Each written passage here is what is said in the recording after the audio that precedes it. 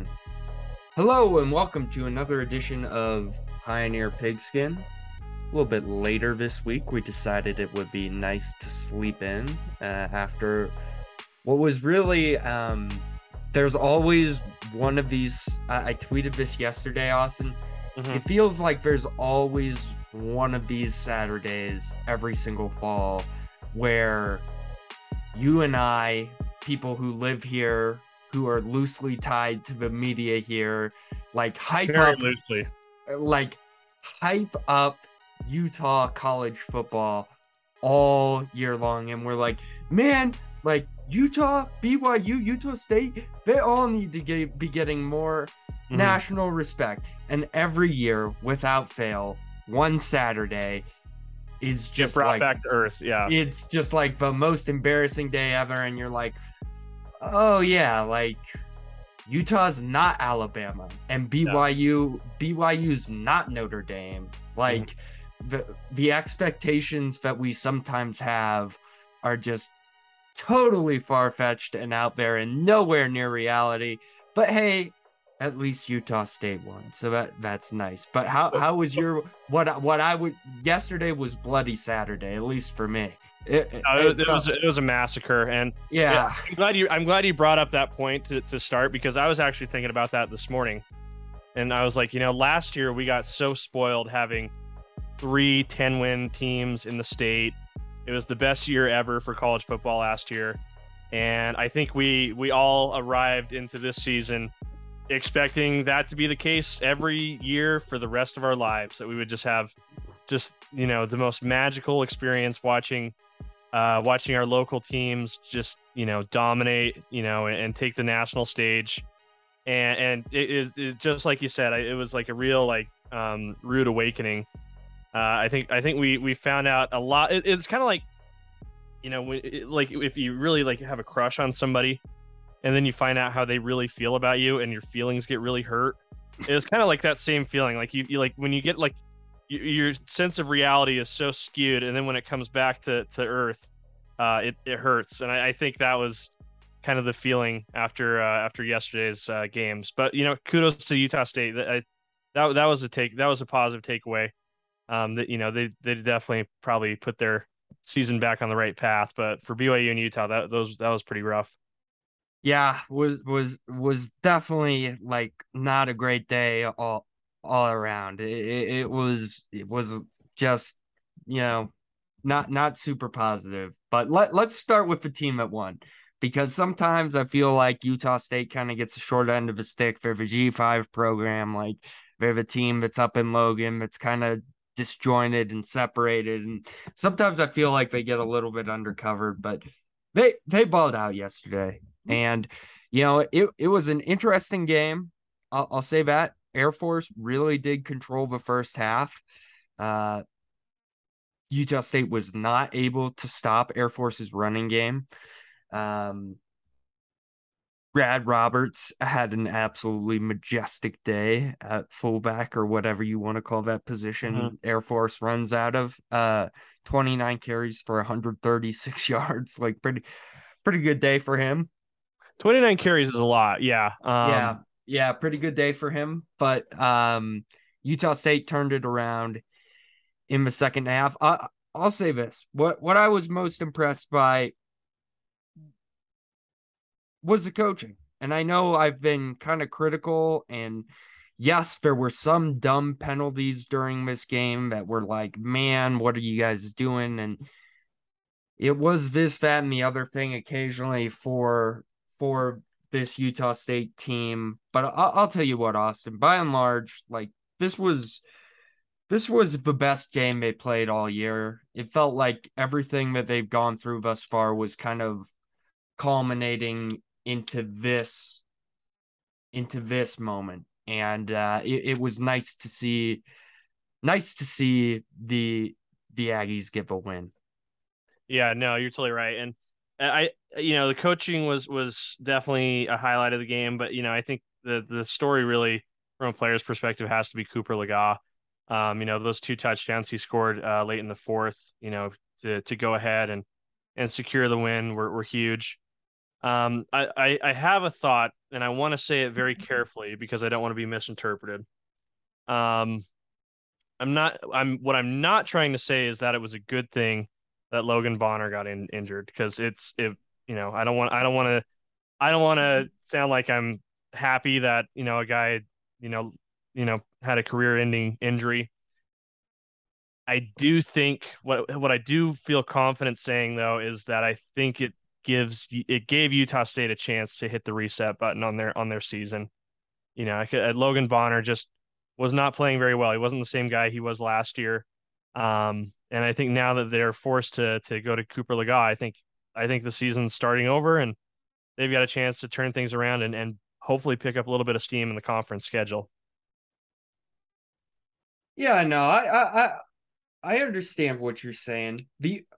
I would put it this way: the offense is no doubt more dynamic when Cooper Legas is playing quarterback because he just gives you something Logan Bonner couldn't give you. Logan Bonner was just after you get hurt so many times the way he did last year and coming off a really huge knee surgery, like you get a little tentative running the football and you think once or twice before taking hits and you're just playing a little bit nervous because who wants to tear their ACL again, Austin? Like that seems like a really not fun time to me. I never played football, but I can tell you this, I would not want to tear my ACL once, let alone twice within the span of 6 months. And what Cooper Legas has is this fearlessness and this ability to get out of a pocket and make plays with his legs and keep the play alive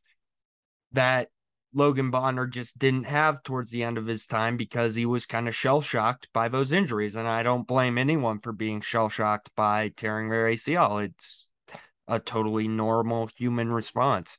Mm-hmm. So I feel what you're saying. Cooper Legas did look great, 18 for 23. That's really good. I mean, it's really, really, really good. They did not ask him to throw a ton. This game was mainly on the ground, but to me, the star of the game was Calvin Tyler, who got his first touchdown of the year, ran for over 100 yards, kept the ball moving, kept the ball out of Air Force's hands in the second half. And, Brian Cobbs again showed up. He's a stud. We know this now. 8 receptions, 136 yards, and a touchdown. Feels like he can put up that stat line every single week. Um, just a really great game for Utah State. And they needed to win this, Austin. Like, that's just a simple truth. If Mm-hmm. they did not win this game, they were probably a lock to not be a bowl team this year. And even though it might not end up the way that Utah State fans had hoped the rest of the way. There could be more struggles, but it certainly feels like they're going to get this thing turned around at this point. And, the schedule's winnable. And it does feel like with 2 wins, there are 4 more wins on this schedule, and that you can get to bowl eligibility. And that, considering the start of this season, is just a massive win.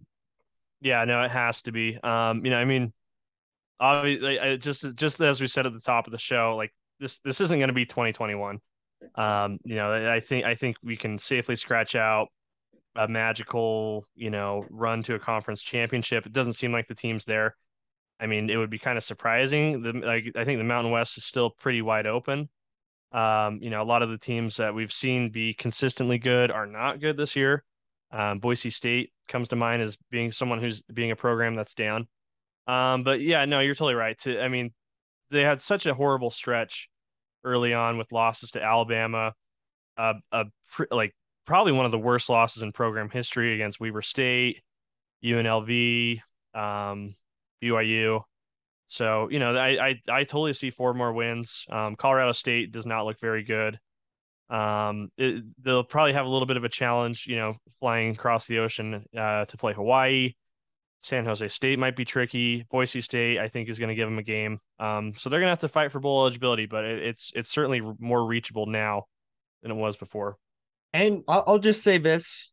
I personally don't believe it just because it you basically have to win out. But if they won out, a Mountain West Conference title berth is not out of reach because you still have to play Wyoming, who's ahead of you in the standings. You still have to play CSU, who's ahead of you in the standings, and you finish the season with Boise State. And if you win out and that game with Boise State matters at the end of the year, and you end up being a one-loss conference team against a Boise State team that I would guess probably loses somewhere else as well before the season is done.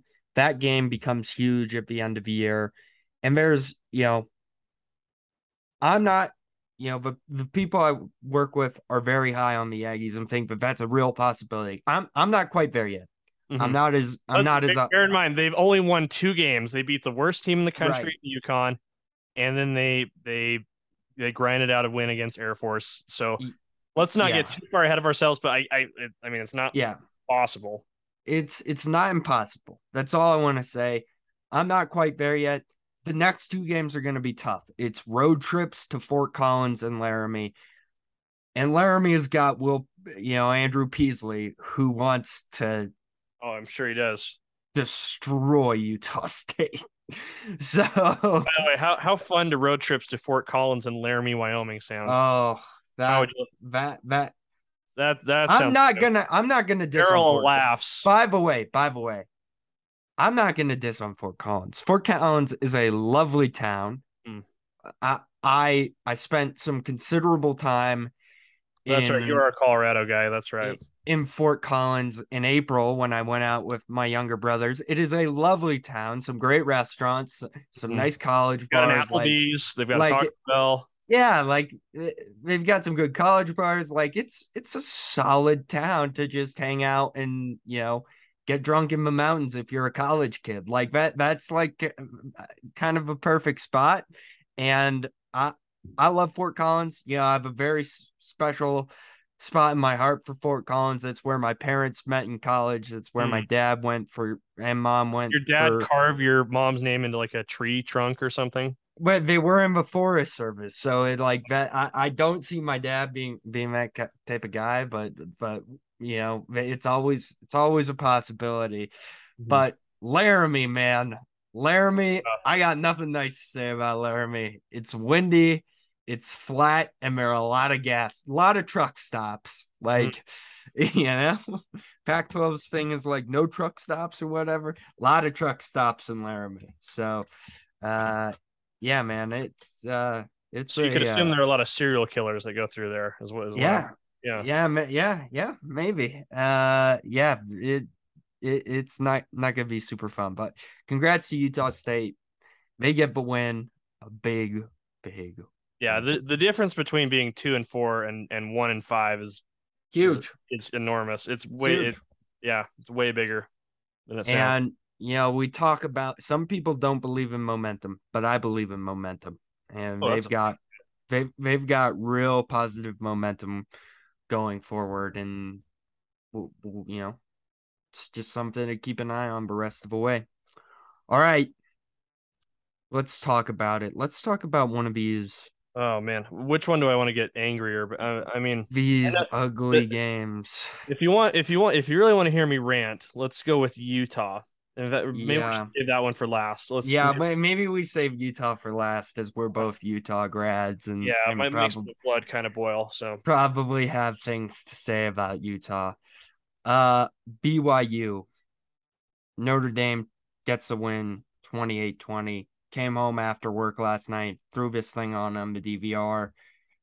And boy, Austin, it's almost like all those things I've been saying about BYU's defense all year just continued to happen. Missed tackles, couldn't really get pressure on the quarterback. In the first half, at least, couldn't stop the run game. I don't know. At what point? And here's the thing: they didn't have the benefit of a strong offensive outing to mask those flaws. I mean, they were very revealed. They're very pronounced because that in the BYU's games, I think you're right. They have shown a lot of holes on defense, but Jaren Hall's been able to, essentially mask those with his performances. A game where he unquestionably was his worst game of the year. I'm guessing he was probably injured. yeah, BYU just they got exposed in a lot of ways. I mean, I bring this number up every week, but I just have to because I did some research for like an article at the beginning of the season, and I just really wanted to keep track of it. Sack numbers. I know they are not indicative of pressure. I get that. I get that you can have pressure without getting sacks. I understand that. But in this case, BYU does not get pressure without getting sacks. Zero sacks. Mm-hmm. I believe I've They probably counted haven't gotten most. more than two in a single game this year. Baylor, they had, so let's think about it. Baylor, they had four. I know that for a fact. USF, I believe they had one, and I believe they had two in the other two games. So that puts them at like around 10 sacks right now. Last year they had 20. So they're on pace to come in under or below an absolutely pathetic number from last year. Um, I mean, it's just wild. Here's my thing with BYU. Like, if this was just another year in independence, like that's cool, that's fine, that's whatever. This team's not ready for the Big 12. I would They're agree. just they're just not. They're not. They're gonna lose their quarterback. They're gonna lose two of their best offensive players, probably. They're gonna lose most of a really talented offensive line. And the defense isn't good enough or deep enough to compete. They are not going to have a good time in the Big 12 next year. They are not going to like they think that they're going to if you listen to BYU folks and BYU fans, they think they're going to walk into the Big 12 and just compete. That's not going to happen. This is where It's I'm going to take a shot at BYU fans. They are traditionally very delusional, but so are Utah fans to a large degree. But anyway, go ahead. yeah, I mean, it's just ridiculous how bad this defense is. It's just ridiculous. The fact that you pride yourself on A, having a defensive head coach, and B, recruiting really well in the trenches, which you've clearly done on offense. Why hasn't that translated to the defensive side of the football? I mean, it's just unbelievable how bad this team is on that side of the ball. And when Jaren Hall has a bad day, because by the way, he looked clearly injured, um, like you can't compete. And Notre Dame is not a great team. They are not a great team. This is a team that lost to Marshall. Mm-hmm. Like BYU absolutely had a shot to win this game.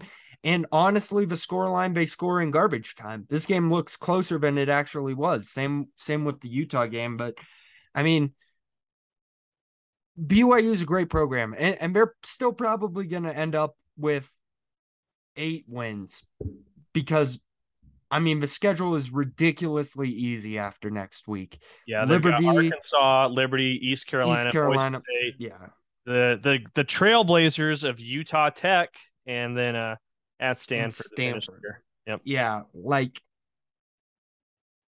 if you lose any one of those games, that's trouble. massive, massive, massive red flags and alarms need to start sounding and being like, oh, probably time to start making sweeping changes on the coaching staff. Now, I'm not saying Kalani Satagi, obviously, he's done enough to prove that he's the guy for this, but like, he cannot just keep rolling out his best friends as defensive coordinators if they lose to Liberty or East Carolina or Boise or Utah Tech or Stanford.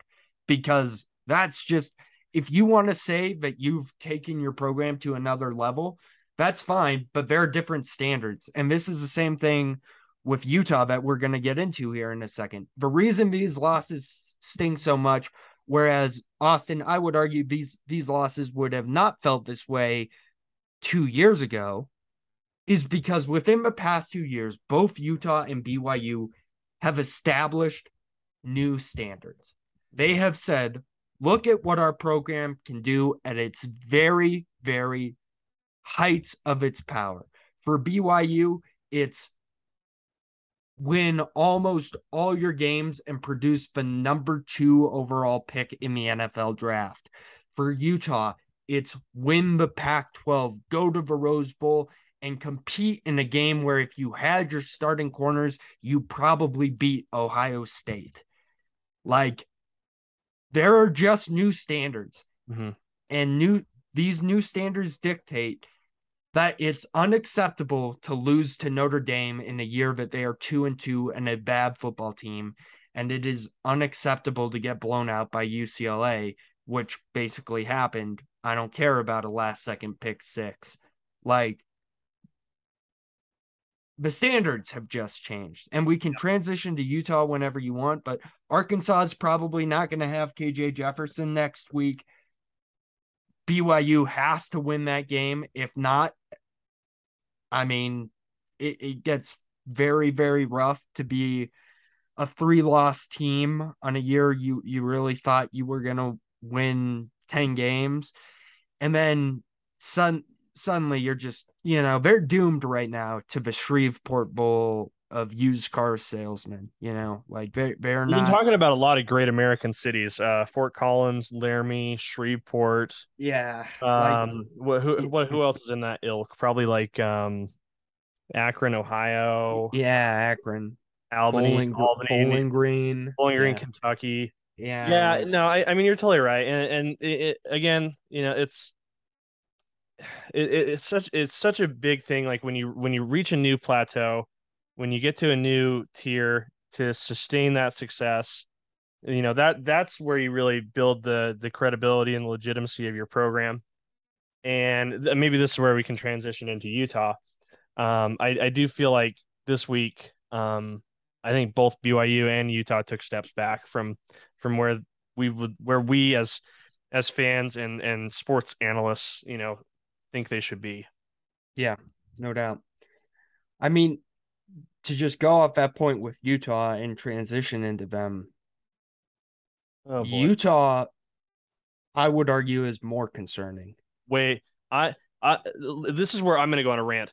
This is what drives me crazy about Utah this year is they're not learning any lessons. They're not fixing any of the mistakes that they've had from week 1. And it's so annoying to see them do the same stuff week after week. They start slow every game. They're playing from behind. They're making the same mistakes with their rush defense. They're too heavy-handed on offense. The play calling is unimaginative and predictable and ineffective. And it really to me felt like UCLA, Chip Kelly knew Utah much better than Utah knew UCLA, and UCLA was way more prepared. They knew what Utah's weaknesses were, and they exploited them to a T. And every weakness that Utah has had this season was exploited in the game against UCLA, and it was maddening to watch. They haven't learned. They haven't improved from week 1. Yeah, Would you I disagree? don't have anything to add there. Yeah, I think you can see, obviously this doesn't go out on video, but you saw me just sit back there like you're preaching to the choir. Like this, like it's the same. They're not getting better week after week. And that's the sign of a good team is like, they build on what's working, they eliminate mistakes. They're not doing either of those things. Here's where I have concern with Utah. This was not coming into this season, was not the fans or the national media or the local media or anyone just blindly putting faith in the Utes. That's not what this was. National media pundits don't get on shows like ESPN and say, look out for Utah to be a dark horse college football playoff team unless they hear something. And you heard it from Kyle Whittingham every single day at training camp, every single day from the moment they started spring availability. We believe this team is the best team we've ever had under this coaching staff. Cam Rising is, quote, the best leader I've ever had work under me. These are direct quotes from Kyle Whittingham. And what is concerning is that it's not friends of ours like Michelle Bikin and Josh Newman just spouting out like these expectations and trying to hype up the fan base so they get more readers. It's not that. That is not The happening. program itself But sold themselves but as much better than they are, and they're and not. the problem is they misevaluated themselves so badly. The defensive line is not good enough to compete at a national level. It's just not.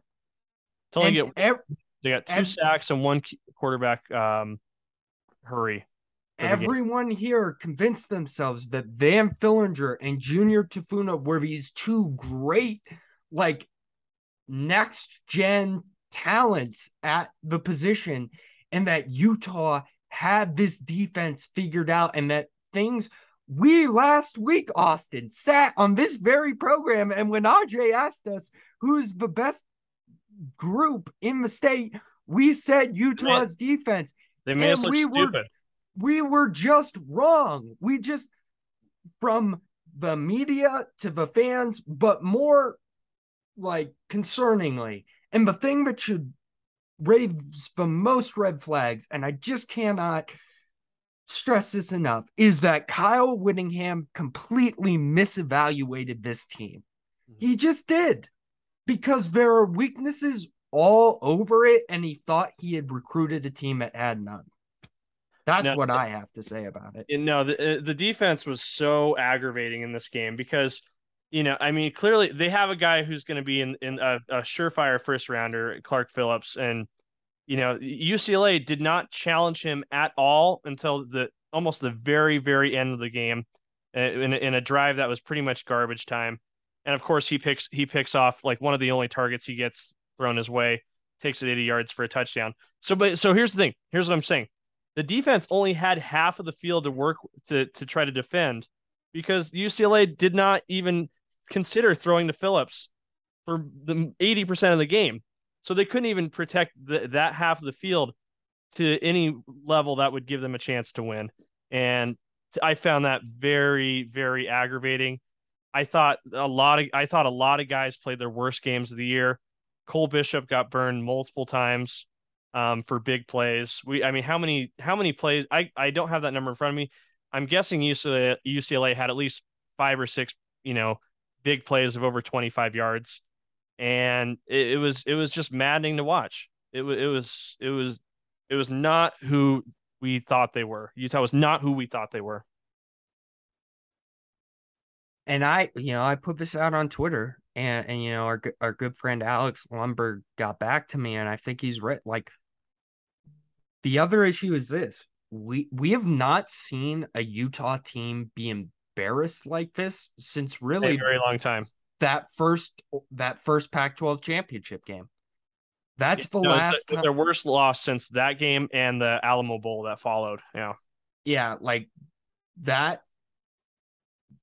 That's a long time. That's 2 years, and maybe we're overreacting because of that. Because maybe this is just 1 week, and maybe they go and they return to Rice Eccles, and they probably win next week because they don't lose at Rice Eccles. But is it going to shock me if USC comes in here next week and wins a touchdown game? Like, no, not at all. You're far more optimistic than I am. I think they're in big trouble. But if they are in big trouble, there needs to be massive program-wide changes from, like, the Brian Brown brought this up on Twitter yesterday. The fact they don't have a sports performance department, like a mental coach, like, you want to compare yourself to Alabama. Like, that is what the standard is that you have set for yourself. That is what Kyle Whittingham says when he talks to the media. If you read between the lines, is we want to be at a level of a team like Oklahoma State and Michigan and all these national college football brands. National college football brands hire those type of people and don't have holes in their coaching staff like that. National brands also don't accept failure for multiple weeks. I would say the only way I get concerned is if what you think happens next week. Because if they get blown out at home, that is not this team is weird. That is a program failure. Like that is like, uh-oh, something's wrong with Utah. Like things are not like what they expected to be. And 2 years ago, this wouldn't matter because people would have been like, same old Utah.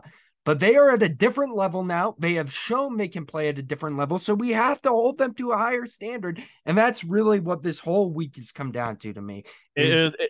Both these teams have shown what they can do, that they can play big boy college football. And anything less at this point on till the end of time is completely unacceptable. You know what this season feels like to me is it feels a lot like the last Jazz season, where obviously 2021 the Jazz finished the NBA with the best record in the best regular season record in the league. I probably said that weird. I think I did, but anyway. And then this last year the Jazz like laid an egg, and they like all their flaws came to the surface. They showed they had the kinks in the armor. And I think it's the same story for the Utes right now. They put us on such a high with an incredible season. Didn't end tremendously, but still a lot of things to feel positive about. And I think this year they're the 2021, 2022 Jazz. I think that's the only they got too cocky. They pushed the messaging that they were unbelievable. And now that there's going to be a little pushback, they're going to react just like how Donovan Mitchell did. Like, you guys were the ones who thought we were all good. Like, no, you idiot. You guys sold that lie to everybody and you couldn't back it up. And now you look stupid. And that's exactly what's going to happen with Utah. Wow. Didn't really think we'd get to a Jazz rant today, but here we are.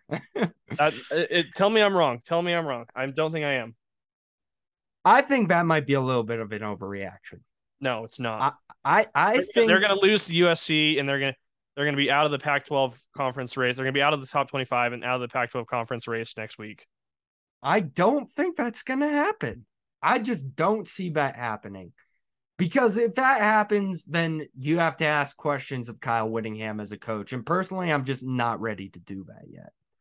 Like, you don't think that he's not going to have his team hyped up and ready because people exactly like us, Austin, are saying that they're going to lose at home. And I love that we're assuming that Coach Whittingham's listening to us, which he is. I'm sure he is. I bet this will get to him somehow, some way. And he'll be like, who's this bozo? Who's this bozo? Who's this bozo? Dirk's kid who can't pronounce anybody's name right. Being a jackass. Yeah. And who's this other bozo? I don't even know he exists. Exactly. But like, I respect Kyle Whittingham too much as a coach to believe that they will not be ready for USC next week. Because if they are not ready for USC next week and what you say happens, then I will come out hard and I will say Kyle Whittingham needs to retire or rethink coaching or whatever. But I believe Kyle Whittingham is a good coach and has earned enough rope and enough respect to say he'll have his team ready for a huge game on a national level that's matters a ton for this program, because now you're done from the college football playoffs. Maybe that's what happened. Maybe those expectations were just too much for these players. Maybe people telling them like, you have to be perfect, you have to be the best Utah team we've seen in 10 years was too much. Now the expectations are realistic. The Pac-12 title game. They have been in that title game the past 2 years. They have gotten there. They have proved they have the coaching staff. They have the talent to get there. And now all they have to do is get there, man. I just believe that they'll get it figured out. That's what I think they'll get it figured out. And I think that not being on that national stage anymore and not being in the conversation of, hey, who's going to be the fourth playoff team, I think that helps them. Because I just don't think they were ready for that moment. You might be right, but I tell you what, I think we're going to find out really quick into that USC game what Utah's made of. Because if they start slow like they have in every other game this year, I think Austin, the second you start doubting Utah, the second you start saying they're not ready for this game, the second you count them out is the second they come out and they punch you in the mouth. I hope I'm wrong. I would love that's the way the program works. Like, there's no way they lose to USC next week.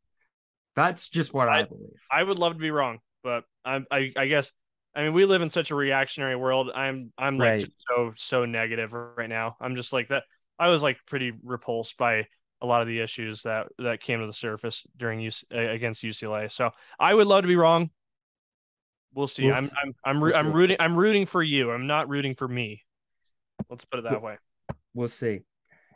All right.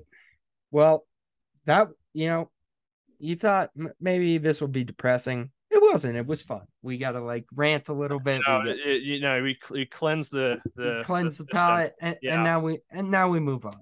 Yep. Big week next week. The other part that sucks about this is this 2-week stretch is the biggest 2-week stretch of the entire college football season in the state. That's just a fact. Like, and to have one of those weeks end in complete disaster it's sucks. So it's not 2021. I think we just need to come to grips with that. And I think we'd have more fun. But let's hope next week goes better. Well, I think it will, and I hope it will. So, all right, Austin, this has been good. Not fun necessarily, but like it's been good to get our thoughts and feelings out. But the way the world is now, they tell us it's healthier to let our feelings out there than bottle them up deep inside. I think that's true. Yeah. So I think we had a nice little therapy session here.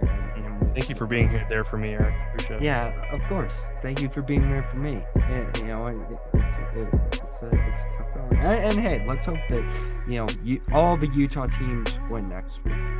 That's what we're looking for. All right. You didn't see this on the podcast, on the audio version, listeners, but I did a fingers crossed right there. So yeah, fingers crossed. All right. Cool. All right. Talk to you later, Eric.